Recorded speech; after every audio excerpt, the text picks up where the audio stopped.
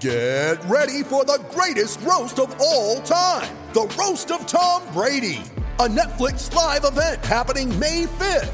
Hosted by Kevin Hart, the 7-time world champion gets his cleats held to the fire by famous friends and frenemies on an unforgettable night where everything is fair game. Tune in on May 5th at 5 p.m. Pacific time for the Roast of Tom Brady, live only on Netflix. You ready? Showtime. On May 3rd, summer starts with The Fall Guy. Let's do it later. Let's drink a spicy margarita. Make some bad decisions. Yes! Audiences are falling in love with the most entertaining film of the year. Fall Guy. Fall Guy? Fall Guy. That's what the poster said. See Ryan Gosling and Emily Blunt in the movie critics say exists to make you happy. Trying to make it out? Nope. Because I don't either. It's not what I'm into right now. What are you into? Talking. Yeah. The Fall Guy. Only in theaters May 3rd. Rated PG-13. 3, 2, 1.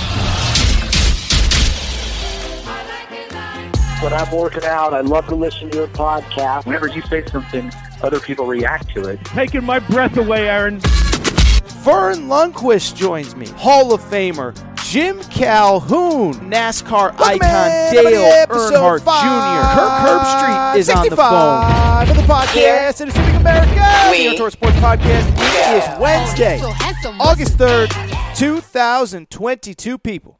I hope everybody's doing well. I hope everybody is having a great day. I hope everybody's ready for what I can only describe as kind of a wide-ranging interview or wide-ranging episode of the Aaron Torres Sports Podcast. Here is what you need to know about today's show. We'll open the single biggest story in sports, Deshaun Watson. Wish I didn't have to talk serious stuff, but this story is so big. The report is out. The suspension is in. And I would be remiss if I did not discuss this, especially since I've discussed it a few more times. Now we have some very just uncomfortable details about what happened with Deshaun Watson, the fact that he only got 6 games. I think there are a lot of people that are very frustrated about that, including myself. Next, we will actually go to a guest. So a year ago, I had Phil Steele of Phil Steele Magazine on this show. He is the guru, the GOAT, the greatest. He's been putting out Phil Steele Magazine forever. And I invited him back on the podcast, and boy, oh boy, am I glad I interviewed him. We cover a lot of ground in about 20 minutes. We talk about Texas and USC and Michigan, the defending Big Ten champs. Yes, I did ask him about UConn as well as a couple other teams. Phil Steele will kind of give you your college football Phil for today. No pun intended. Phil Steele, college football Phil, get it? And then I'll wrap, by the way, with a little college hoops. We got some college hoops news, baby. On Tuesday night, we found out that Kentucky will be playing at Gonzaga this year. How about that for an out-of-conference game? The Maui Invitational bracket is set. And we got a little bit of recruiting news with a 5-star Ugonna Kingsley committing to Kentucky and 5-star KJ Evans, a forever Arizona lean, committing to Oregon. So we will quickly, on the back end, rip through all of those stories. We're under 100 days from college basketball, people. I know we're all focused on college football, but the hoop season is coming soon. With that said, let's get to the topic of the day. And the topic of the day, I'll just say this, is that I said it a few weeks ago when it came to the Brittany Griner situation. This is the Aaron Torres Sports Podcast. This isn't the Aaron Torres College Basketball Podcast. This isn't the Aaron Torres College Football Podcast. This is the Aaron Torres Sports Podcast. And while I wish that I could do nothing but talk about fun things, Brian Kelly dancing with recruits, games on the field, goofy recruiting stories, there are times that stories are so big that I would be remiss if I didn't cover them. And unfortunately, sometimes they're very serious stories as well. And that is absolutely the case with Deshaun Watson. We discussed it a few weeks ago as the process started to unfold. And I'd be remiss if I did not follow up here. As we now know, Deshaun Watson has been suspended 6 games. The NFL's internal report by their outside counsel, Sue Robinson, was revealed. She was the independent investigator that investigated this report. And I'll just say this, man. This is a tough report to read. Very uncomfortable. Makes your skin crawl. I'm going to give you all the details. I don't tell you how to feel about things.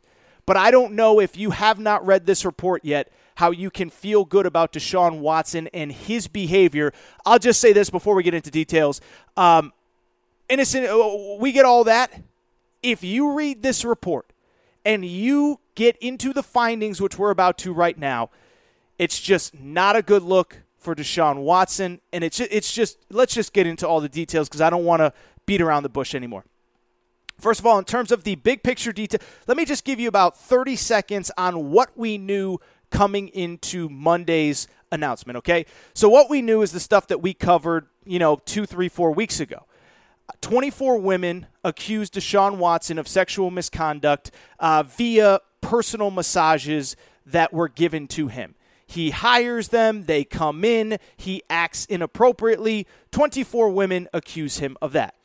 There were no criminal charges brought, and I do think that is always important to mention. This was investigated by law enforcement in Harris County, which is right around Houston in Texas. No criminal charges were brought to Deshaun Watson. At that point, we believe it is done. He is traded to the Cleveland Browns. Then we find out there is yet an additional accuser, up to 25, and that there were 66 total masseuses that worked on Deshaun Watson over a very short period of time, basically like over less than a 2-year period. And so at the time, my baseline thoughts were this. I understand how the criminal justice system works, and I want to be abundantly clear here. I believe in the criminal justice system. I believe in innocent until proven guilty, and that accusations do not make someone guilty. But what I said at the time was even if you believe that he did not commit a crime, my personal opinion, and you're allowed to disagree, is that it's hard to look at the evidence that we had even 2-3 weeks ago and say that this is not bizarre behavior, okay? First of all, I said it at the time. NFL, any professional athlete, okay? Any professional athlete does not need 66 masseuses. As a matter of fact, if you talk to any professional athlete, that behavior is literally unheard of. Your body is your temple. Your body is your livelihood. And frankly, most professional athletes, really the only one outside of this conversation is Deshaun Watson. They don't want a lot of people to have access to their bodies, okay? I said it before. Tom Brady, 20-plus years with the same personal trainer. Michael Jordan had Tim Grover for most of his career. Kobe Bryant, Dwayne Wade used Tim Grover for most of their careers. Alex Guerrero, the name of Tom Brady's trainer. When you find somebody that you feel comfortable taking care of your body is your livelihood. You don't have 66 different people over a 2-year period, kind of looking at it and working on it. 2, as we learned from that New York Times report, a few months ago, the Texans provided non-disclosure agreements. Essentially, Deshaun Watson had documentation written up by the Houston Texans, which the Houston Texans settled themselves. They do not look good in this either, that basically Deshaun Watson had his masseuses sign. That, again, is not normal behavior if you are not doing anything wrong. And then finally, I said this, and you're allowed to disagree.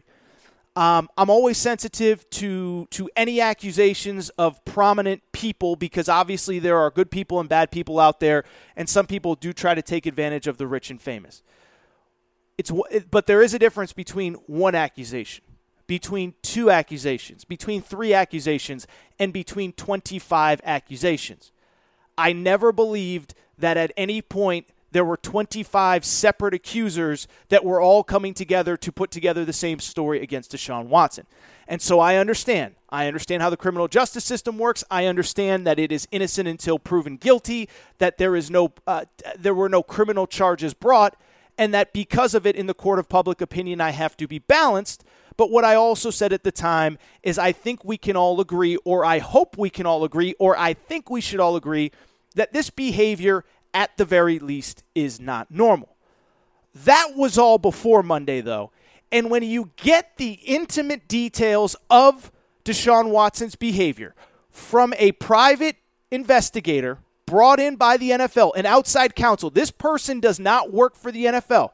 This person was brought in to separate the NFL from its player. This is not Roger Goodell making a decision. This is not the Cleveland Browns making a decision. This is not the Houston Texans making a decision. When you read this woman's report, her name is Sue Robinson, it absolutely makes your skin crawl. And in my personal opinion, it is very hard for me to ever root for Deshaun Watson again. Let me give you some details again. I'll give you some details from the report, which is available online and easily accessible. I encourage all of you to read it. So first of all, there were 25 accusers in total. The NFL interviewed 2, and they based this decision off of the testimony of 4. So that's important. 4 women's testimonies were used in the decision with Deshaun Watson. This is what we found out in the report. All 4 women accusing Deshaun Watson of, and if you have children in the car, just understand we're about to get to some sensitive content here, but all kind of accused him of just exposing himself and putting the masseuses in uncomfortable situations. But here is exactly what came out of that report. Again, this report by an independent person hired by the NFL. First off, Deshaun Watson hired all of these masseuses personally, all off of Instagram, okay? The team had masseuses, the team had trainers that he could use, and instead he hired all 4 of these women that were part of this investigation privately off Instagram. All of them essentially were given the same message. All of them were basically told, hey, I need you here and I need you here soon. This is urgent. He did say forthright that he was an NFL player, and he said that he didn't care about the experience. One of the masseuses, I found it very interesting, wasn't even licensed in the state of Texas. And so again, you come to your own judgments on all of this, but to me, this is not normal behavior for a professional athlete. You have a team masseuse. You have a team trainer. If you have someone that you trust with your own body, generally you're going to use them. Again, Tom Brady's been using the same guy, Alex Guerrero, for 20-plus years. Michael Jordan used Tim Grover for baseball and basketball, and when he came back to the NBA, he was using the same guy the entire time. Deshaun Watson, 66 total masseuses. These 4 all contacted via Instagram when the team had their own masseuses. One of them was not even certified or licensed in the state of Texas. 2, again, very sensitive conversation, but this is part of the report, and this is what we do. 2, he asked the masseuses for some massages in some very private, personal areas, which independent, body parts that would normally need to be massaged if you're a high-level professional athlete. What was different about Deshaun Watson, though, was this. I've never had a massage, so I want to be abundantly clear about that. But Deshaun Watson, I guess when you get a massage from a professional, they provide their own kind of a body wrap, a towel, a body wrap, a sheet to put around your body. So essentially, your private areas are not exposed. Deshaun Watson, in all 4 cases, refused that and either asked for a small towel or brought his own towel himself, which again made for some uncomfortable situations and some situations where his private areas in the process of being massaged came into contact with all 4 masseuses. And then finally, of the masseuses, and I think this is important, 4 independent of each other, all essentially had the same story, but more importantly, all of them were very uncomfortable and never hired Deshaun Watson again. One expressed discomfort with how he acted, with his behavior. One ended the massage early, and all 4 refused to work with him again. And then we find out later in the report that 2 of the masseuses sought therapy after seeing Deshaun Watson. One experienced depression, and one is planning or has already gotten out of this business, is no longer a masseuse. And so again, I understand that there are no criminal charges brought, but you talk about not normal behavior and behavior that was intended to make these female masseuses uncomfortable. I don't know what else to tell you. If you're still defending Deshaun Watson, I don't know what else there is to say, or you certainly believe all these circumstantial things have nothing to do with each other. But if that was it, if what I just told you is not enough to sell you, let me read you the conclusions that this woman, this independent investigator, Sue Robinson, brought about with Deshaun Watson. Here is what she said about Deshaun Watson. She said, 1, let me find the exact quote. This is from the report. These are her conclusions after going through all of the testimonies. 1, I'm going to read it verbatim so there's no confusion. But she believes that Deshaun Watson had a sexual purpose with these masseuses beyond therapy. Here is the exact quote from the report. This is not my opinion. This is a quote. I find this sufficient circumstantial evidence to support the NFL's contention not only that contact occurred, but that Mr. Watson was aware that contact probably would occur and that Mr. Watson had a sexual purpose, not just a therapeutic purpose, in making these arrangements with these particular therapists. So this independent investigator says that she believes that he made these appointments with a sexual purpose in mind beyond the therapeutic purpose. And that 2, and again, to me, this is where it is damning. She said, I find that the NFL has produced sufficient evidence to prove that the last prong of the test, that Mr. Watson knew such sexualized contact was unwanted. So if you have any doubts about how to feel about Deshaun Watson, and again, you feel however you want, what we found from the NFL's investigator was that she believes that Deshaun Watson knew, that the masseuses knew, that there was a sexual purpose behind it, not just therapeutic, and he knew the sexualized contact, him rubbing his private parts on these masseuses, was unwanted. And so to me, we can get into Deshaun Watson in a minute, but I mean, it's repulsing, disgusting behavior. And I don't know how anyone can feel confident supporting Deshaun Watson in this. Now, really quickly, we should get to what actually happened on Monday, because to me, the report is more interesting than the 6 games. But now that we got there, I'm sure all of you are sitting there saying, wait, Aaron, how? How did he only get 6 games when the NFL's own investigator said that the sexual advances were unwanted and that that he knew that there is a sexual nature in his behavior beyond just therapeutic? This guy got off on a technicality.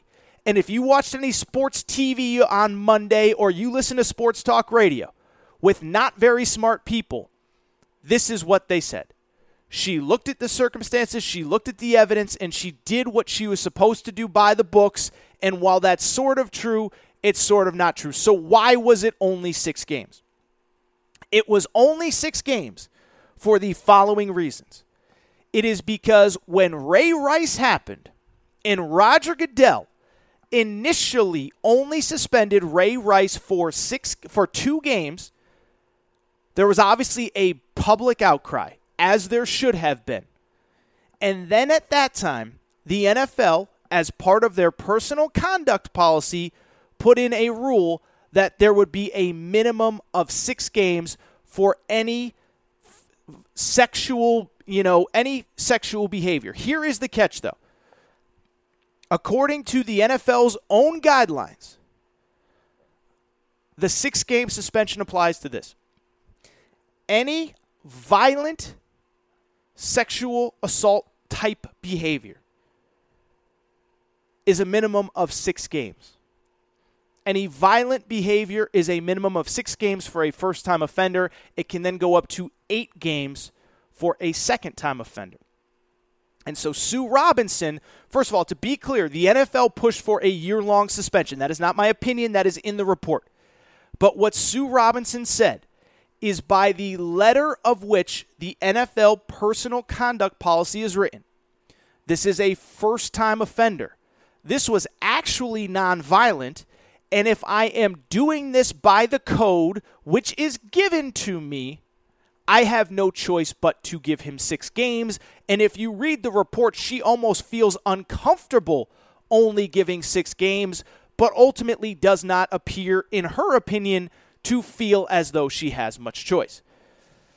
So what are my takeaways from this 6-game suspension? Let's be straightforward.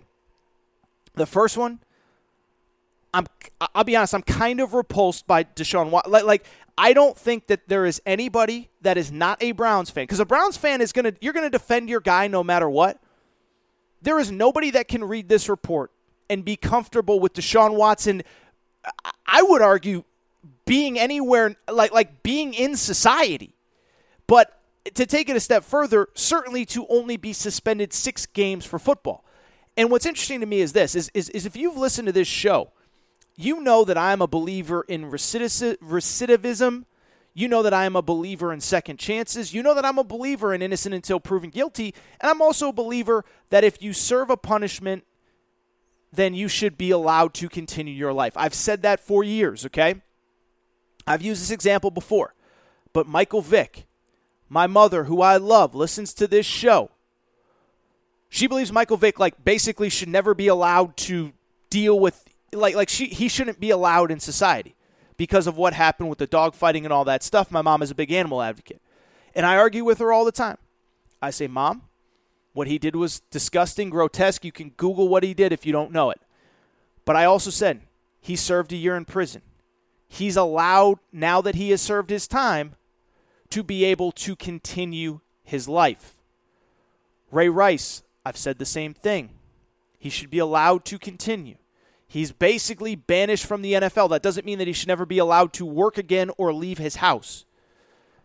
I don't feel that way with Deshaun Watson because I don't feel as though there was any real punishment or whatever for him. For people who are confused, he sat out all of last year on his own. He wanted a trade from the Houston Texans on his own. He refused to play for that team and still got paid. He then got traded, and he is now going to miss 6 games. And only 6 games because of, as I said, even though the NFL's own investigator said that she believed that Watson was aware that his massages had a sexual purpose, not just therapeutic, and that he knew such contact with these females was unwanted. Tell me where the justice is. Tell me where Deshaun Watson has served any type of punishment. Deshaun Watson was paid millions of dollars last year to not play football because he refused to play for the Houston Texans. Now he is getting suspended for 6 games without pay, and he is going to be allowed to continue. Remember, the Cleveland Browns redid his contract so that most of the $230 million guaranteed, by far the most guaranteed money in the history of the NFL, will not be paid out this year, knowing that a suspension is coming. Deshaun Watson did not pay any sort of repentance, whatever the right word is. Deshaun Watson is not getting punished relative to how he should be punished. And I know he settled with a bunch of these women out of court, but that does not mean that justice was served in this case. That's one. 2, let me just say this. Beyond the Deshaun Watson stuff, I said my piece on that. I think his behavior, I don't know how you can confuse his behavior for anything other than, at the very minimum, disgusting sexual harassment, if not much, much more. At the very least, it is clear that textbook sexual harassment occurred in this case. Secondly, what I would say is this. First of all, can we stop with the comparing one thing to the other, this suspension to the other? I just explained to you why it's only 6 games. This was out of Roger Goodell's hands, and this was in the hands of the private investigator. Please do not compare this to Calvin Ridley. Calvin Ridley, as I told you probably 6 months ago, the NFL gambling policy in his contract says you cannot bet on NFL football. So please do not compare it to that. Please do not compare it to Robert Kraft, who went to somewhere where he was paying for a sexual activity and it was understood by the recipient. We can agree if that's right, if that's wrong, if it's this, if it's that. That is not the same as what Deshaun Watson did. Don't compare it to Ray Rice. And here is why. And this is the last part that I find the most interesting. As always, when I watch coverage of this on Monday, blame Roger Goodell. How could Roger Goodell only allow 6 games? Well, to quote J.J. Redick, well, F-head, it's actually pretty straightforward. Roger Goodell, at one point, was the judge, jury, and executioner when it came to these matters. Roger Goodell handed out the Deflategate suspension for Tom Brady. Roger Goodell handed out the Ray Rice suspension. Roger Goodell handed out 6 games for Zeke Elliott, even though a private investigator, much like this, said that they believed that Zeke Elliott should not be suspended at all. And what ended up happening was that everybody in the public said that Roger Goodell should not be handling these types of cases. And so what Roger Goodell did was he said the NFL is going to get out of the criminal justice space. We are going to hire independent people, which is what Sue Robinson was, and she's got a long background as a judge and as a lawyer and all that. And we're going to let them decide, and we are going to have to be okay with it. Now, I do understand that they can still appeal, but for everybody blaming Roger Goodell, for everybody comparing what Zeke Elliott got and what Tom Brady got for Deflategate and what so-and-so got for this, understand that if Roger Goodell had been in charge of this, we're talking a minimum 1-year suspension. And so I've said my piece. I've said my point. I want to get to Phil Steele. I want to get to some fun stuff. But what I would say straight up is pretty straightforward. Don't blame Roger Goodell for this. Roger Goodell has been the guy that has handed out all of these punishments in the past, and the public, you guys, maybe not you, maybe not me, but the public has said that they don't want Roger Goodell in the punishment business. He got out. Do not blame him for this. All right, serious topic off the top, but I had to do it. And not only did I have to do it, as I read the report, I mean, listen, I'm not trying to be Mr., get on my mountaintop, but I don't know how you can read that report and just feel comfortable with what Deshaun Watson's getting away with. And I do believe a 6-game suspension he is getting away with quite a bit. Had to talk about it. We'll see if the NFL appeals. We'll see what comes of that appeal. But it is what it is, and now we move on. So what I want to do, I do want to take a quick break. I do want to come back. Let's have a little bit of fun. Phil Steele Magazine will join me. We'll talk about all sorts of good stuff with Phil Steele. And then I will come back, wrap with a little bit of college hoops news. We'll kind of bounce around from thing to thing as Gonzaga hosting Kentucky. And then from there, after Gonzaga, we'll get to the Maui Invitational, plus 2 5-stars commit, Ugonna Kingsley, and KJ Evans to Oregon. Take a quick break. Go to Phil Steele. I will be right back. When you need mealtime inspiration, it's worth shopping Kroger, where you'll find over 30,000 mouth-watering choices that excite your inner foodie. And no matter what tasty choice you make, you'll enjoy our everyday low prices, plus extra ways to save, like digital coupons worth over $600 each week. You can also save up to $1 off per gallon at the pump with fuel points. More savings and more inspiring flavors make shopping Kroger worth it every time. Kroger, fresh for everyone. Fuel restrictions apply. It is Ryan here, and I have a question for you. What do you do when you win? Like, are you a fist pumper, a woo-hooer, a hand clapper, a high-fiver? I kind of like the high-five, but if you want to hone in on those winning moves, check out Chumba Casino. At ChumbaCasino.com, choose from hundreds of social casino-style games for your chance to redeem serious cash prizes. There are new game releases weekly, plus free daily bonuses, so don't wait. Start having the most fun ever at ChumbaCasino.com. No purchase necessary. VGW. Void where prohibited by law. See terms and conditions. 18+. Hey guys, it is Ryan. I'm not sure if you know this about me, but I'm a bit of a fun fanatic when I can. I like to work, but I like fun too. It's a thing. And now the truth is out there. I can tell you about my favorite place to have fun. Chumba Casino. They have hundreds of social casino style games to choose from with new games released each week. You can play for free anytime, anywhere. And each day brings a new chance to collect daily bonuses. So join me in the fun. Sign up now at ChumbaCasino.com. No purchase necessary. VGW. Void where prohibited by law. See terms and conditions. 18+.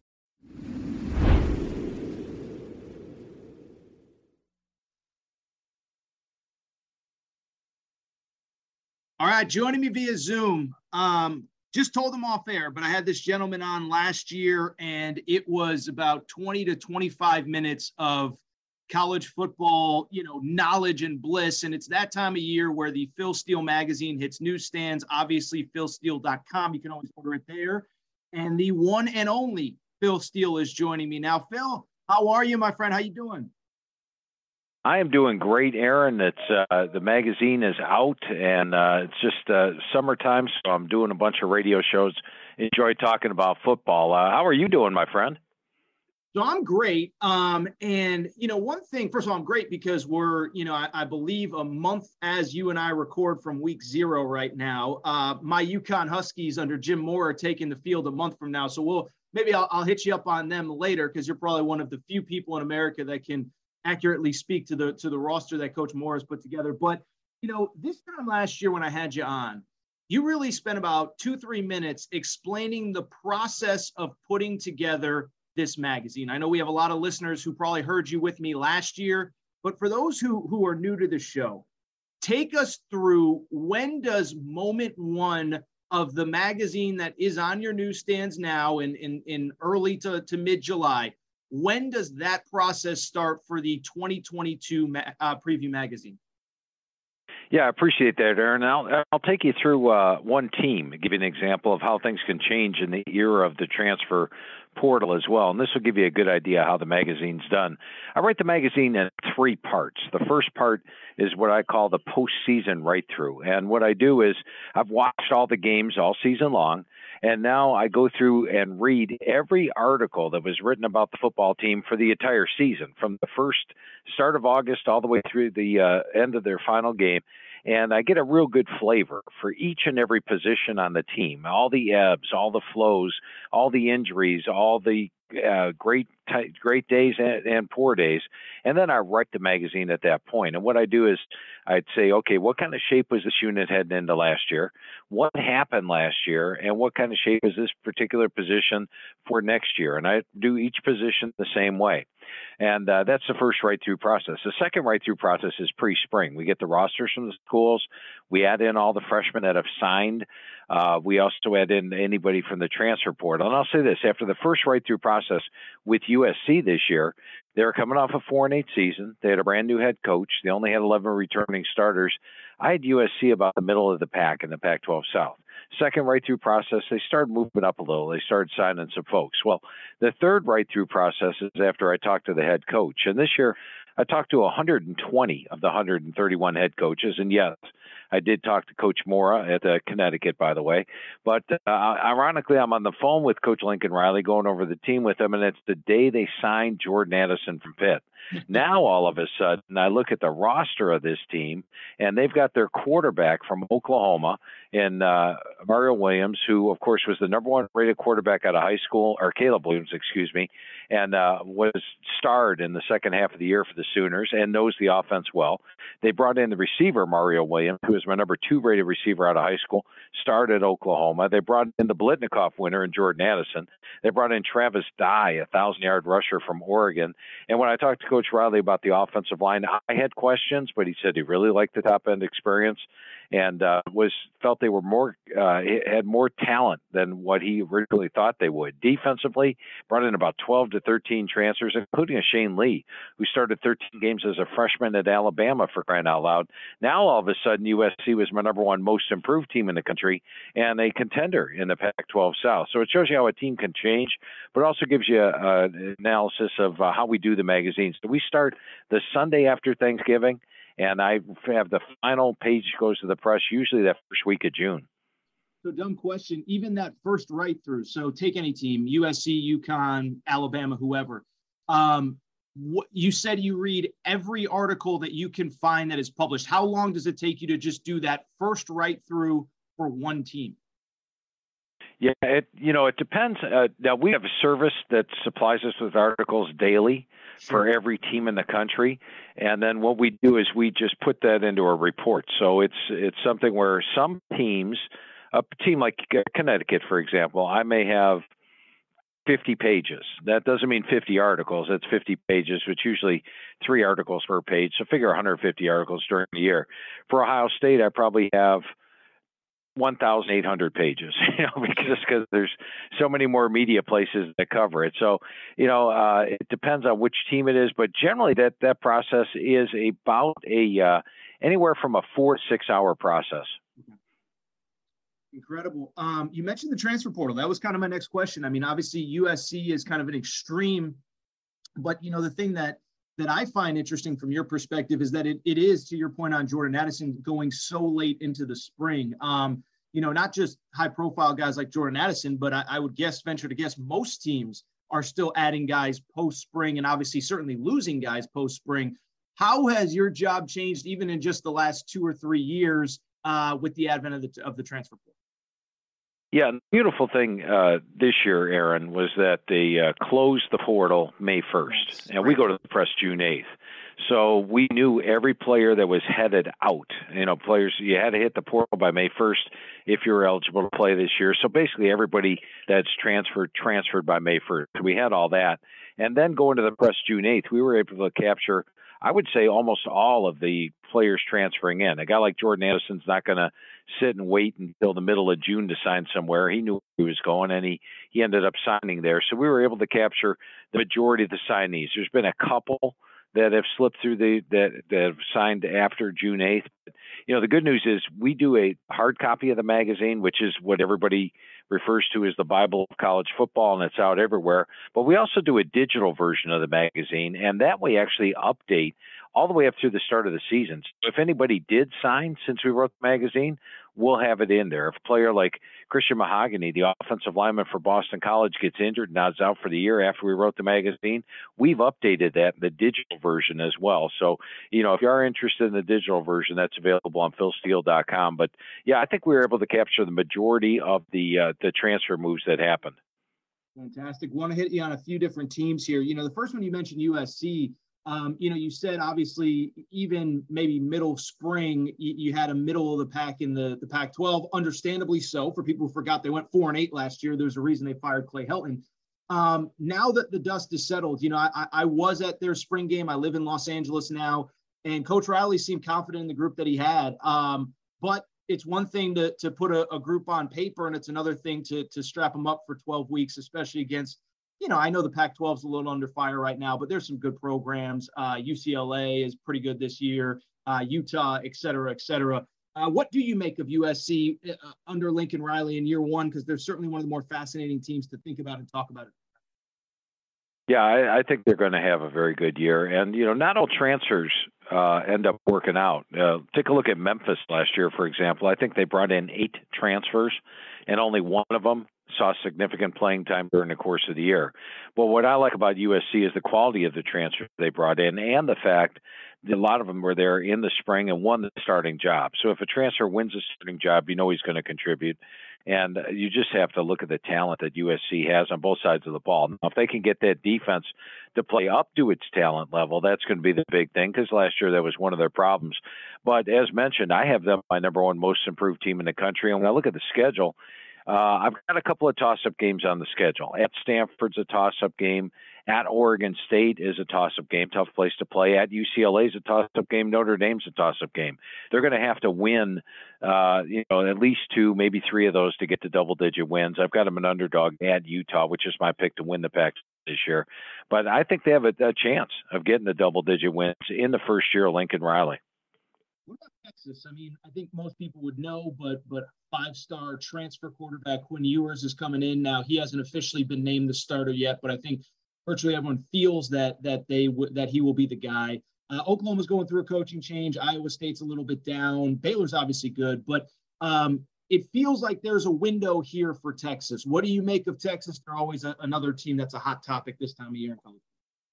Yeah, and for the magazine, I have 9 sets of power ratings, and sometimes the power ratings, they play out the schedule. I put the power ratings in versus their opponent's power ratings in that category, and there are rare times. Sometimes a team like Alabama, for example, it's basically 12-0 against across the board, and Alabama's a double-digit favorite in every game this year. There are some teams that go anywhere from 3-9 up to 9-3, and Texas is one of those where This year, I would say of the 9 sets of power ratings, 3 or 4 of them call Texas the best team in the Big 12. Much like the FPI ratings have them the best team in the Big 12 by ESPN. They've got the talent, but I'm just hesitant to put Texas up there just because they have been disappointing each and every year. But with Quinn Ewers coming in, I mean, you look at that running back core, it's the best in the country. They've got Bijan Robinson, Roschon Johnson, Keelan Robinson, Jonathan Brooks, best running back core in the country. My number 6 set of receivers, offensive line solid, defensive line, linebackers should be much improved this year. And I think it's year 2 for Coach Sarkisian. And I can tell you, I've been doing this for 28 years. Almost every second-year coach I've ever talked to has said, Phil, we're so much better off this year. We know the players' strengths and weaknesses. The players know the system. And we have our first real recruiting class. And Sark's been doing a good job recruiting lately as well. I think when you look at their schedule, they're going to be an underdog against Alabama naturally, probably a slight underdog against Oklahoma and at Oklahoma State. They're a contender in the Big 12 this year, though. What about cross-state? Texas A&M, so much has been made of that recruiting class, but obviously I think anybody who's followed college football knows that you might have a breakout guy or two in that freshman class, but that for the most part, next year, the year after is when they're really all going to kind of elevate their games. I think there's this outside perception of, Texas A&M better make the playoff this year after that recruiting class. One, was Jimbo Fisher one of the 120 of 131 coaches that you did talk to? 2, good luck transcribing that interview if he was. But then 3, what does Jimbo Fisher think about his team, or whomever? Hopefully, it's somebody at Texas A&M that you did speak to about that roster that's been built in College Station. No, I do go over the team every year with Coach Fisher. He's more than generous with his time, and I appreciate that. And I can tell you this. It seemed like every position we got to, and when we got to the recap of it, it's like, we're going to be good this year, but we're going to be great next year. And it's not just one recruiting class for A&M. That's the thing that you have to look at. He's actually had 5 great recruiting classes. So when we get to the third string player, and I go over every player on the team with each coach, the conversations usually last about an hour. I get to the third team, and he's got what I call VHTs. They're very highly touted players there. This is the only other roster in the SEC that has the depth of an Alabama or a Georgia. Now, the difference this year is Alabama, for example, has my number 52 most experienced team in the country, which for them, it's not bad. They lose a lot of players to the NFL every year. 52 is pretty high for them. Texas A&M comes in number 124. They lose their entire defensive line. There's question marks at receiver. They've got a lot of inexperience, a lot of talent, but a lot of inexperience. They also have to play Alabama on the road. They have to play Alabama the weeks after playing Miami of Florida, Arkansas, Mississippi State in back-to-back weeks. It's their third straight road game, basically. They're on the road against Arkansas and Arlington. They have to play Mississippi State on the road, and then Alabama on the road. So the situation really favors Alabama this year to beat A&M and win the West. But I've got A&M as a chance to win all the rest of their games. It's a very talented roster. And keep in mind, last year they lost 4 games. Everybody says, well, they lost games they shouldn't have lost. They lost their quarterback, for crying out loud, early in the season. So they throw Zach Calzada into the fire against both Arkansas and Mississippi State, lost those games. I thought they got better as the season went on. Probably should have beaten LSU final. They were one play away from winning that. They had the lead late. But I think A&M is going to be a double-digit win team this year and a legitimate playoff contender next year. If they somehow beat Alabama on the road this year, then yes, they're a legitimate playoff contender this year because that young team will have galvanized itself by the midseason. Fantastic. Last individual team, then we'll get to some big picture stuff. Michigan, I'm fascinated by them. They make the playoff, veteran team, lose a lot. They bring back their quarterback, but is he really their quarterback? I don't know if you talked to Coach Harbaugh again, but he seemed, we're recording the day after he spoke at Big Ten Media Days. He seemed excited about his group. What do you make of the Michigan Wolverines coming off their first Big Ten title in a long time? I think when you look at Michigan, you have to look at them defensively, and I don't think they're going to be as good as a defense as last year. Last year, they gave up 17 points per game. They were dominant pass rushing. They lose guys like Aiden Hutchinson, David Ajabo, Chris Hinton from the inside, Josh Ross from linebacker, Daxton Hill, a number 1 draft pick defensive back, Brad Hawkins at safety, Vincent Gray at cornerback. That's a lot of talent to lose. But my computer or the front of the magazine lists my projected stats, and you'd be amazed. I go through this, and it's part of my first write-through process, Aaron, where I go, okay, what did my computer project last year?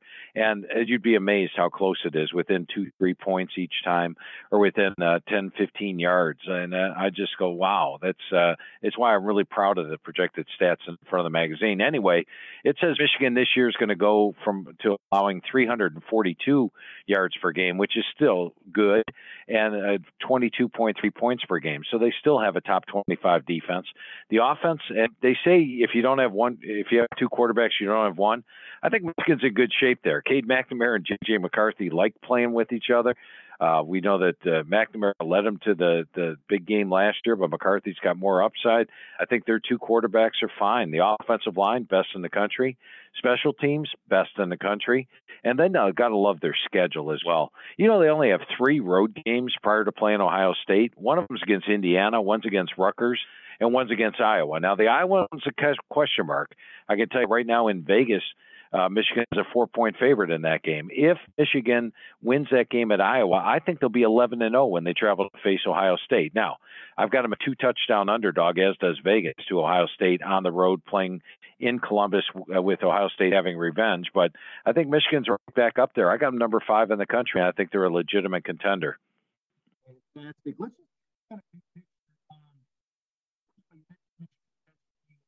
you hear me? Yes. Can you hear me, Phil? Now I can hear you. Yes. Okay. I apologize.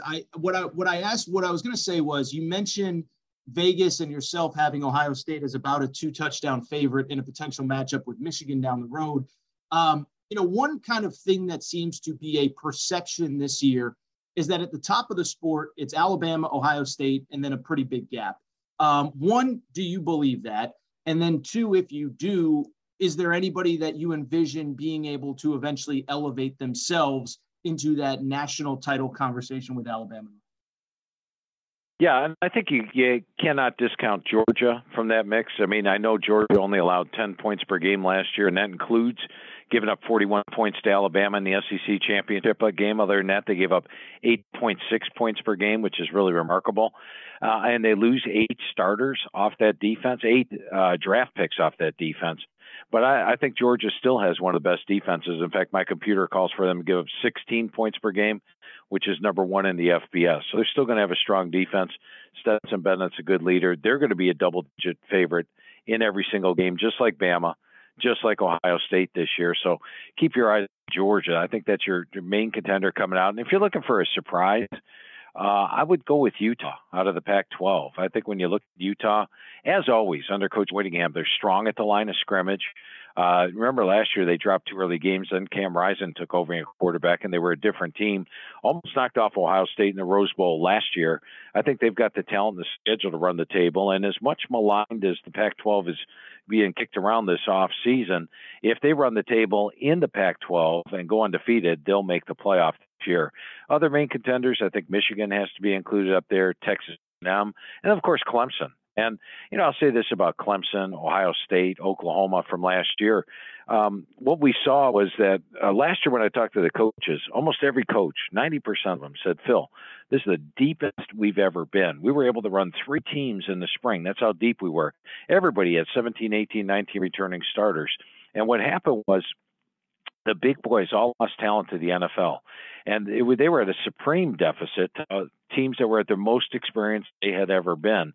And what we saw was Clemson not even make the ACC title game, Ohio State not even make the Big Ten title game, Oklahoma not make the Big 12 title game, and Alabama, they lost A&M, they got outgained by Florida, they barely got past LSU, and they should have lost Auburn last year, or they wouldn't have made the playoff.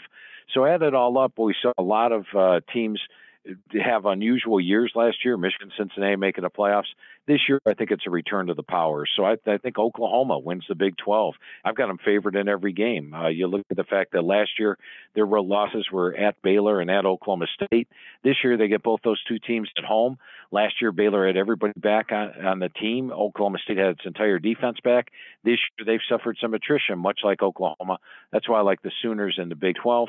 I like Clemson out of the ACC. Their question mark last year was quarterback DJ Uiagalelei. struggled, no doubt about it. But this year, talking to offense coordinator Brandon Streeter, going over that with him, he said he's lost 20 to 25 pounds. He's worked on getting the ball out of his hands quicker, so he didn't take as many sacks.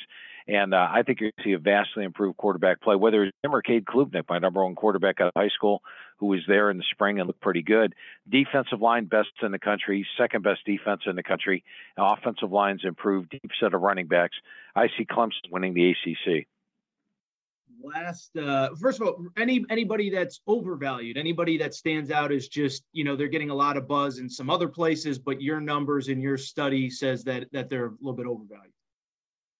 I would say, and it might be maybe a team like Michigan State, coming off an 11-2 season last year, but remarkably for Michigan State, in conference play, they were minus 83 yards per game, which generally, if you play a 9-game schedule and you're minus 83 yards per game, your record's 2-7. Maybe 1-8, and yet they were 11-2 last year. So I think Michigan State caught some breaks last year. They're still going to be a good team. I just don't see them as an 11-win team or a team that's really contending in the Big Ten East this year. I picked them 4th in the Big Ten East this year. Very, very, very interesting. Last question. I said it. My UConn Huskies go. I've had Coach Moore on this show.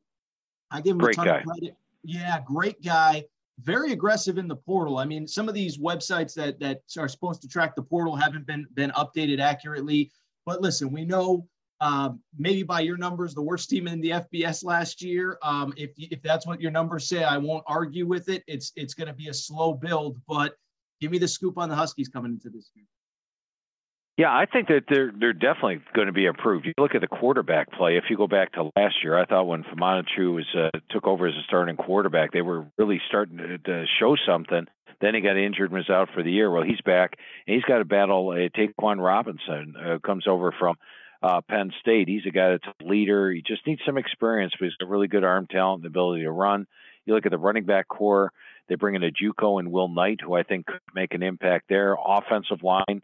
I like what Moore is doing up on the offensive line. I'll say this, going through the teams with the coaches this year, it seemed like a lot of the FCS players that transferred in the offensive line immediately earned starting jobs. And so I started after about 10 coaches asking each coach, why is that? And the consensus I came up with was that it's based on reps. And offensive linemen, players need reps, and they gain those reps at the FCS, and they're able to transfer up. Plus, they have a chip on their shoulder. Where you bring in a kid from Dartmouth and Jack Guidoni, they've got the transfer from a JUCO coming in Nico Puhaha, and then a Michigan transfer. So they got some good players coming in the offensive line. And defensively, plenty of talent returning on that side. I mean, talent, much better talent than what you'd expect for a team that gave up 38.5 points per game. And what I'm saying is I think Connecticut would be definitely more competitive than last year. I think they beat Central Connecticut. They beat UMass. Those are 2 games they should be able to win. It wouldn't surprise me if they go on the road and beat FIU. There's a team that in the last 3 years has won 3 games total, and I think they can easily match that or top that this year. They'll be far more competitive. Very good. Phil Steele magazine is out now, philsteele.com for the digital version. I asked you this last year, and I'll ask you again. The day this bad boy goes to print, do you go just get yourself the biggest steak that you can find, or what do you do to celebrate when the thing is at the printer? Yeah, you hit it right on the head. And going out, and it's definitely a relief, a massive relief, having the thing go off to the press. Usually me and my daughter will go out to some nice restaurant and just as you mentioned, to get the biggest steak you can find and have a good time there. So it's a huge relief. And then comes summertime. Summertime is always a lot better. Coming up, I got football season, which is those 102-hour work weeks, trying to capture everything I can. But definitely enjoy my summer now. Phil Steele magazine is out now, and philsteele.com. You can order it there. And then obviously the digital version, which is constantly being updated, is available as well. Phil, we know you got a million of these things. We genuinely appreciate you making some time, and we'll talk to you at this time next year. We appreciate all your time and everything you do for college football. Hey, sounds good. Appreciate it, Aaron, and good talking to you again, my friend. Had a lot of fun today.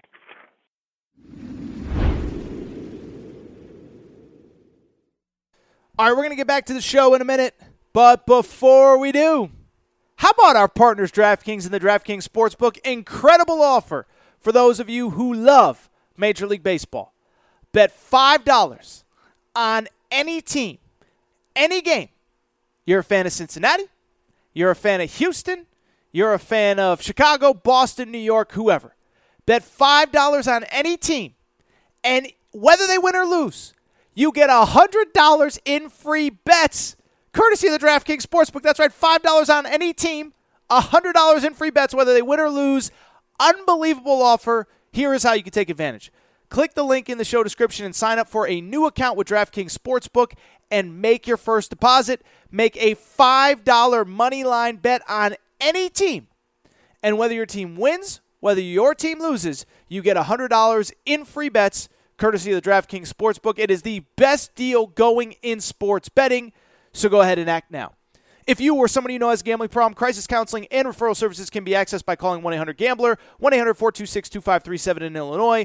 Gambling problem, call 1-800-GAMBLER in Michigan, New Jersey, Pennsylvania, West Virginia, Wyoming, 1-800-9-WITH-IT in Indiana, 1-800-522-4700 in Colorado, 1-800-BETS-OFF in Iowa, 1-888-532-3500 in Virginia, 1-800-NEXT-STEP in Arizona, or call or text Tennessee Redline, 1-800-889-9789 in Tennessee. Must be 21 plus or over to enter, 18 plus or over in Wyoming, Arizona, Colorado, Illinois, Indiana, Iowa, Michigan, New Jersey, Pennsylvania, Tennessee, Virginia, West Virginia, Wyoming, Louisiana, New York only. Minimum $5 deposit, minimum $5 wager. Eligibility restrictions apply. See DraftKings.com/sportsbook for full terms and conditions.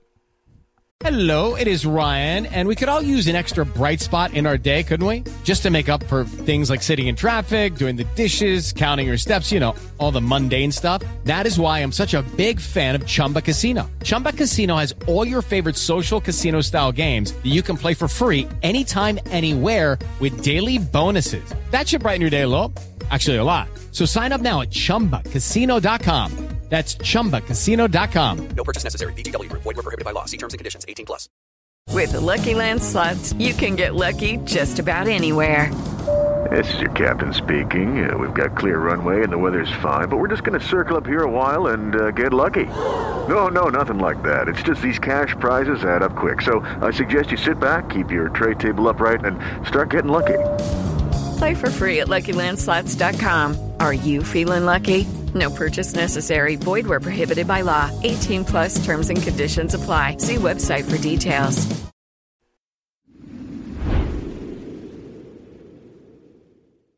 All right, everybody.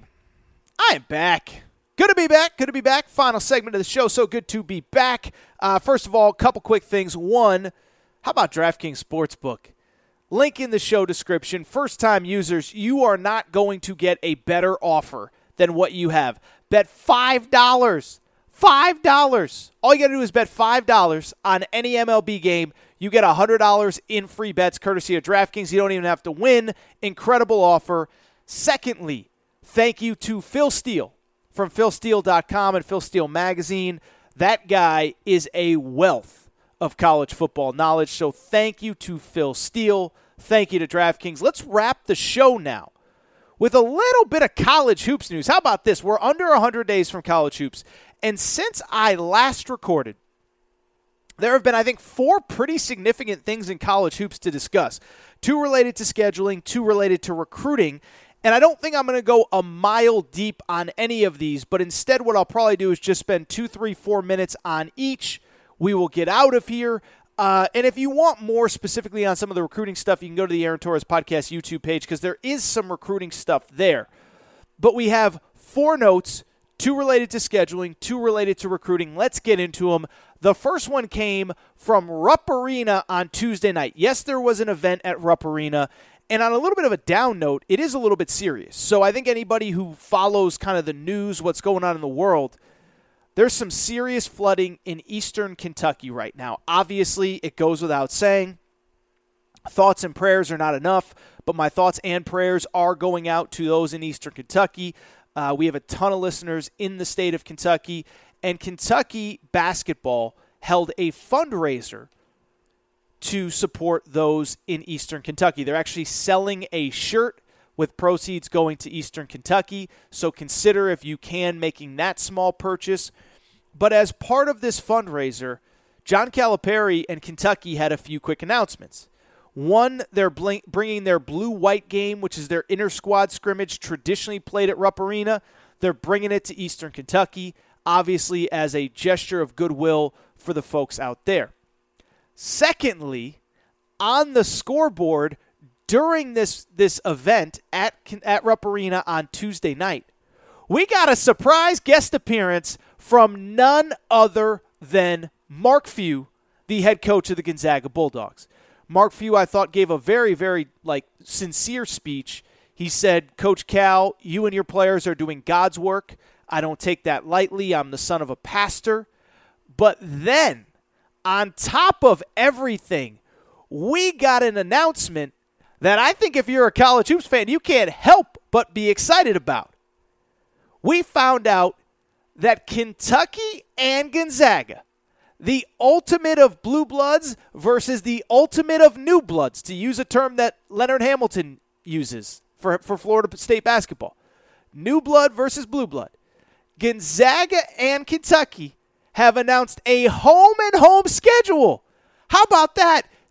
November 20th of 2022, Kentucky is going to Gonzaga, and in 2023, Gonzaga will come to Rupp Arena. And so I have a ton of thoughts. I'm not going to spend a ton of time on it, but let me just say this. First of all, before anything, credit to John Calipari and his players for coming up with a way to give back to a community that desperately needs him in Eastern Kentucky. We can talk about the basketball stuff. We can talk about the matchup. But most importantly, what they are doing for their community. And you want to criticize John Calipari for what happens on the court, doesn't win enough games, needs to get to a Final Four. That is fine. I can't ever remember a coach doing more for his local community than John Calipari is. So let's give him and his team credit. And it's not just this year. Go all the way back to his first year where he and Kentucky basketball raised over $1 million for earthquake relief in Haiti. With that said, this is a sports podcast, though. So from the basketball perspective, we just got ourselves one of the marquee games of the college basketball season, one of the marquee games of the opening couple weeks of the college basketball season, with Kentucky going to Gonzaga. First of all, both these teams in my top 10 for this upcoming season, and I could not be more excited about this matchup. Kentucky, for people who do not follow closely, has the most veteran team that they're going to have in a while. Oscar Tshiebwe, the National Player of the Year, is back. Sahvir Wheeler, who led the SEC in assists, is back. C.J. Frederick, a transfer from Iowa who sat out last year, is back. Plus, Kentucky has its usual assortment of freshmen. Then there's Gonzaga, a roster that I like but I don't love. They, of course, have Drew Timme, the National Player of the Year, coming back, as well as three guards that contributed in a big way last year, Rasir Bolton, one of their leading scorers, and two guards that are going to have to take a big step up in Nolan Hickman, who ironically was once committed to Kentucky. He is back, as well as Hunter Salas. So, first of all, credit to both these coaches for making it happen. And I think, look, this is going to be a great matchup in the early part of the college basketball season. November 20th, Kentucky flies cross-country, and I will say this. This is a mega, mega, mega game for both of these teams in what is a loaded schedule for each of them as well. First of all, for Kentucky, Calipari never really ducks people in the out-of-conference. He hasn't played a ton of true home-and-homes, which is why I think the fan base was so excited, was because of the idea that it was because of the idea that they're going to get a really marquee game at Rupp Arena in 2023. But you talk about a loaded schedule for John Calipari. Opening night Champions Classic against Michigan State. At one point, Kentucky will then play Gonzaga at Gonzaga. They'll fly across country. They'll fly to play Gonzaga on November 20th. So they open with Michigan State. Then November 20th, that's Sunday, they play at Gonzaga. Then how about this? Later in early December, they play Michigan in London. This was supposed to be the first ever college basketball game played in London during COVID. COVID canceled it, so it was played this year. And then on top of that, they also play UCLA as part of the CBS Sports Classic. They play Louisville on the road. and they play Kansas at home as part of the Big 12 SEC Challenge.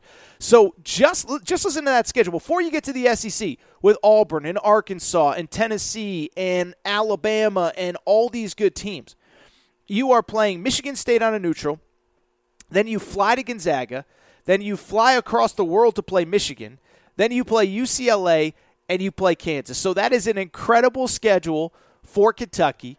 And then there is the Gonzaga side of things. They open with that game on a aircraft carrier against Michigan State. Yes, Gonzaga is playing against Michigan State on an aircraft carrier. We're bringing it back, baby. That is one of the opening games of the college basketball season as Gonzaga and Michigan State play in San Diego. Frankly, it's a game that I might try to get to because it's only about 2 hours from where I live. So that is Veterans Day, November 11th. 9 days later, they play Kentucky at home. They also play Alabama in Birmingham. That is the part of a pseudo home and home. Remember, they played Alabama in Seattle last year. Go back and play Birmingham. And then on top of that, they also play Texas on the road, and they play in the PK 85 tournament, which is the one that honors Phil Knight. So 5 years ago, they had the PK 80. This year, they have the PK 85 over Thanksgiving, and we got the matchups for that. So Gonzaga is in a bracket that includes, how about this, Duke, Florida, Purdue, West Virginia, and Xavier. Remember, Xavier has Sean Miller now. Florida has Todd Golden now. And, of course, Duke is Duke. In the other bracket, you have Alabama, Michigan State, North Carolina, Oregon, UConn, and Villanova. So just insanely, just listen to those games. Just listen to those games. You have Kentucky playing Michigan State on a neutral, Michigan on a neutral, at Gonzaga, at Louisville, UCLA on a neutral, and also you're playing on top of that, you're then playing Kansas at home. Gonzaga is playing Alabama in the state of Alabama, Michigan State on a neutral, the PK 85, Kentucky at home, and also Texas on the road. So credit to both coaches for making this happen. Obviously, it was surrounded by a good cause, and it is going to be a great matchup. Oscar Tshiebwe versus Drew Timme, Gonzaga versus Kentucky. The one thing I will enjoy is this, is that when Gonzaga gets a potential number one seed in the NCAA tournament, at least Kentucky fans can't say they didn't play anybody this year. So Gonzaga, how about that? Kentucky home and home with Gonzaga. Credit to both coaches for making this happen. I'll say this too. Credit to John Calipari for being willing to go to Spokane this year, which is obviously going to be a brutal environment, but it will only get them ready for SEC play. Really quickly, let's get to a couple other news and notes. By the way, I mentioned the PK 80. The Maui Invitational field was not only announced, but we got matchups in Maui. And you talk about a loaded early season tournament, Maui is it. So here are the matchups, and then I'll break them down individually, and we'll get out of here with some recruiting news. Texas Tech versus Creighton, which doesn't sound great on paper, but I'm going to tell you why it is. Louisville versus Arkansas, San Diego State versus Ohio State, Arizona versus Cincinnati. So off the top of my head, there are 4 teams in my preseason top 25, Creighton, Arkansas, San Diego State, and Arizona. Ohio State and Texas Tech were on the fringes. I think you can argue 6 of the top 30 teams in college basketball this coming season are in this event. Creighton, we've talked about them. They are a preseason top 5 team.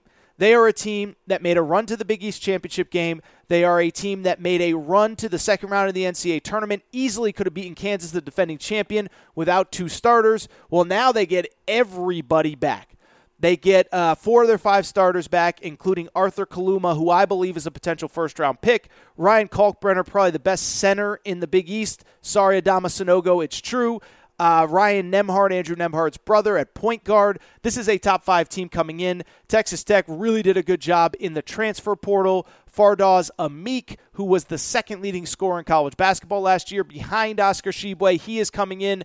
Davion Harmon, who was at Oregon last year, is coming in, plus a couple nice returnees. The highest rated recruit in the history of the program. Not a bad little roster that Mark Adams has put together. I think those are 2 of the top 30 teams, if not 2 teams that are definitely going to be in the NCAA tournament. Louisville, Arkansas. I'll be honest, this one looks a little bit better on paper than it probably is in actuality. Louisville is going to really struggle this year. I like Kenny Payne. I think he's the right guy, but they were not able to do in the portal what they need to. We know how loaded Arkansas is. You really don't need me to tell you. 3 McDonald's All-Americans, Nick Smith Jr., who I think might be the number 1 pick in next year's draft, Jordan Walsh and Anthony Black, a guy that Coach Muss has kind of raved about in his media availabilities. 6 top 100 prospects overall, plus a loaded transfer portal class. For those of you who do want to see Arkansas, by the way, foreign tour starting next week that is available for purchase on Flow Sports. Yeah, I'm going to spend the $9.99 or whatever it costs. It's going to be worth it for me. Arkansas loaded. San Diego State actually very loaded as well. They lost to Creighton in round 1. They bring back most of their key pieces. They were the number 1 defensive team in some metrics in college basketball last year. I think they're a dark horse Final Four team. And then finally, our first look at the new look Arizona Wildcats. Really excited about this team. 3 starters back from last year's Elite 8 or Sweet 16 team, number 1 seed. Kirk Risa, the point guard. Zulis Tubelis, the power forward. I guess Umar Ballo was not a starter. He was probably their 6th man, but he'll be back at center.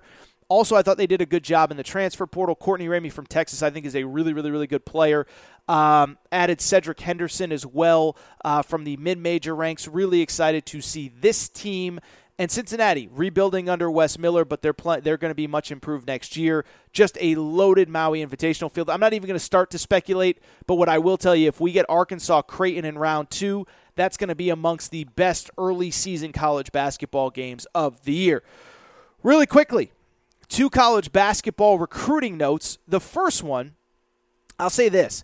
I did an extended thing on this on YouTube, so if you have not seen it yet, and if you want more content, I encourage you to just go to YouTube and check it out. But Kentucky picked up yet another 5-star guy, Ugonna Kingsley. He is a reclassified player, a player that was originally a part of the class of 2023. On Monday, he announced that he is committing to Kentucky, and he has already reclassified, and he will enroll this year. So the bottom line with this kid, and again, I did an extended thing on this, but here's what you need to know about this kid. 1, he is enrolling this year. New to basketball, new to the United States, came over in January of this past year or December of 2021, and he's a really raw player. But he's about 7 feet, 7'1". I saw him at the Pangos All-American Camp a few weeks ago in Vegas. This kid is every bit 7 foot, 7'1". Kind of reminds me of a kid named N'Faly Dante who plays at Oregon right now. And what I'll say is this. Look, I'm not going to sugarcoat this for Kentucky fans. First of all, not expected to play much this year, if at all. The belief is that he may even redshirt this year. I'll believe the redshirt when I see it. But this is not the type of kid that is going to come in right away, average 20 and 10, and be a one-and-done. So first of all, I have a lot of Kentucky fans, he's the next Shaedon Sharpe. He's going to show up, redshirt, and then never play. That's not who this kid is. He's not going to be a top 10 pick if he never plays college basketball. And he's really a 2-3 year player more than he is a one-and-done or a none-and-done in the case of Shaedon Sharpe. Really talented, though. What I do think, he's already an elite defensive prospect. I think the offensive game is going to take a little bit longer to come along. But what I like about this commitment is 2 things. 1, coming in, he does not have to worry about, a world where he has to be a focal point right away. He can come, he can develop at his own pace, and he can take his time in getting better and really be set for the 2023-2024 season. Number 2, I think he's just going to be a great practice player for Oscar Tshiebwe. Oscar Tshiebwe, we know he's about 6'8", 6'9", super talented player, but the one thing he struggles with is super long, athletic, low-post players. Practicing against Ugonna Kingsley every day is only going to make Oscar Tshiebwe better, so I give Kentucky credit for making this happen, and I think the biggest winner is actually Oscar Tshiebwe.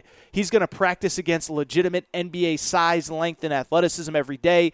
That's only going to make him better. By the way, I said this on the YouTube video, which you should go check out. Make sure you're subscribed if you're not already.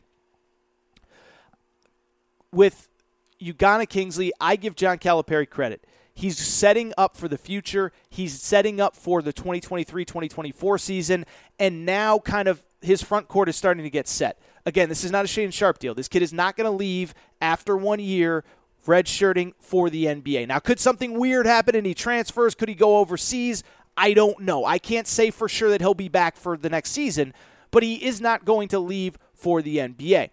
And so why that's important to me is because now you don't have to worry so much about the class of 2023. There's a 5-star named Aaron Bradshaw that Kentucky is considering, but there's also thoughts that Aaron Bradshaw might not make it to campus, that he might go to the G League, that he might go to a professional route. If that's the case, then you know what that means? You're already set. You don't have to worry about it. Final piece, because we're going long as we always do. Final piece, 5-star 2023 prospect KJ Evans commits on Tuesday. Was forever believed to be an Arizona lean. Instead, he ends up at Oregon, committing to the Ducks over Arizona at the last minute. Listen, you guys and girls know my policy on NIL stuff. I do not get into NIL. I do not make NIL accusations. But what I can say is if you follow the tea leaves on this, it feels as though there was maybe some NIL involved here. Was forever believed to be an Arizona lean in the final 24 hours before his commitment, commits to Oregon. I'm not accusing Oregon of anything. But if you read the tea leaves, it is hard not to think that there was something that potentially went on. Again, these are the rules, and the rules are very confusing. If it did happen, I can't blame anybody. What I would say is, great get for Oregon, right? This kid's really good. He is a one and done. Now, I don't think he's like the kind of one and done that changes your entire season's trajectory with him simply being committed to you. I don't think he's Cade Cunningham. I don't think he's Paolo Banchero. I don't think he's Zion Williamson, but he will be a really good piece that Oregon can partly build around for the 2023 season, 2023-2024. It also probably puts them right back into the mix with another 5-star named Mookie Cook, who was committed to Oregon, decommitted. The belief is that this now opens the possibility that it makes him more likely to want to come there. So a big day for Oregon getting KJ Evans. I would say this too, whether it's NIL, the Oregon brand, whatever it is, Oregon has not slowed down in recruiting in football or basketball even since the UCLA-USC announcement. A few weeks ago, they got a commitment from a 5-star named Dante Moore, 5-star quarterback that is. So he on the football side is the future of Oregon football. KJ Evans is the future of Oregon basketball. Just say this, people, as we get out of here. Did AT do it again or did AT do it again? I was wondering what we were going to talk about today, and I just gave you an hour's worth of content as I always do. First of all, before we get out of here, thank you to Phil Steele. Phil Steele's the man. Make sure you're following him. Buy the magazine. PhilSteele.com is where you get all his information. But yeah, I think that's it for today's Aaron Torres Sports Podcast. Had to get serious there off the top with Deshaun Watson. Thought it was very important that I do that. But now it is time to get out of here, and so let's get out. Before we do, want to thank you guys for listening. Make sure you're subscribed if you're not already. Apple, Spotify, Amazon Music, Google Music, wherever you listen to podcasts, make sure that you are subscribed. Also, make sure to rate and review the show. Go ahead, give us a quick 5 stars. Let us know what you like, what you don't like, all that good stuff. Make sure you're following on social media at Aaron_Torres on Twitter, at Aaron Torres Pod on Instagram, Aaron Torres Podcast Questions at gmail.com, Aaron Torres Podcast Questions at gmail.com. That is all for today's show. I got to run. Shout out to Torrent Craig. Shout out to Rachel, who hates my voice. Shout out to JJ Redick, UF head. I'll be back on Friday. New episode, Aaron Torres Sports Podcast. Okay, round 2. Name something that's not boring. A laundry? Ooh, a book club. Computer solitaire, huh? Ah, oh, sorry. We were looking for Chumba Casino. That's right. ChumbaCasino.com has over 100 casino-style games. Join today and play for free for your chance to redeem some serious prizes. ChumbaCasino.com. No purchase necessary. Void where prohibited by law. 18+ terms and conditions apply. See website for details. With Lucky Land Slots, you can get lucky just about anywhere. Dearly beloved, we are gathered here today to... Has anyone seen the bride and groom? Sorry, we're here. We were getting lucky in the limo and we lost track of time. No, Lucky Land Casino, with cash prizes that add up quicker than a guest registry. In that case, I pronounce you lucky. Play for free at LuckyLandSlots.com. Daily bonuses are waiting. No purchase necessary. Void where prohibited by law. 18+. Terms and conditions apply. See website for details.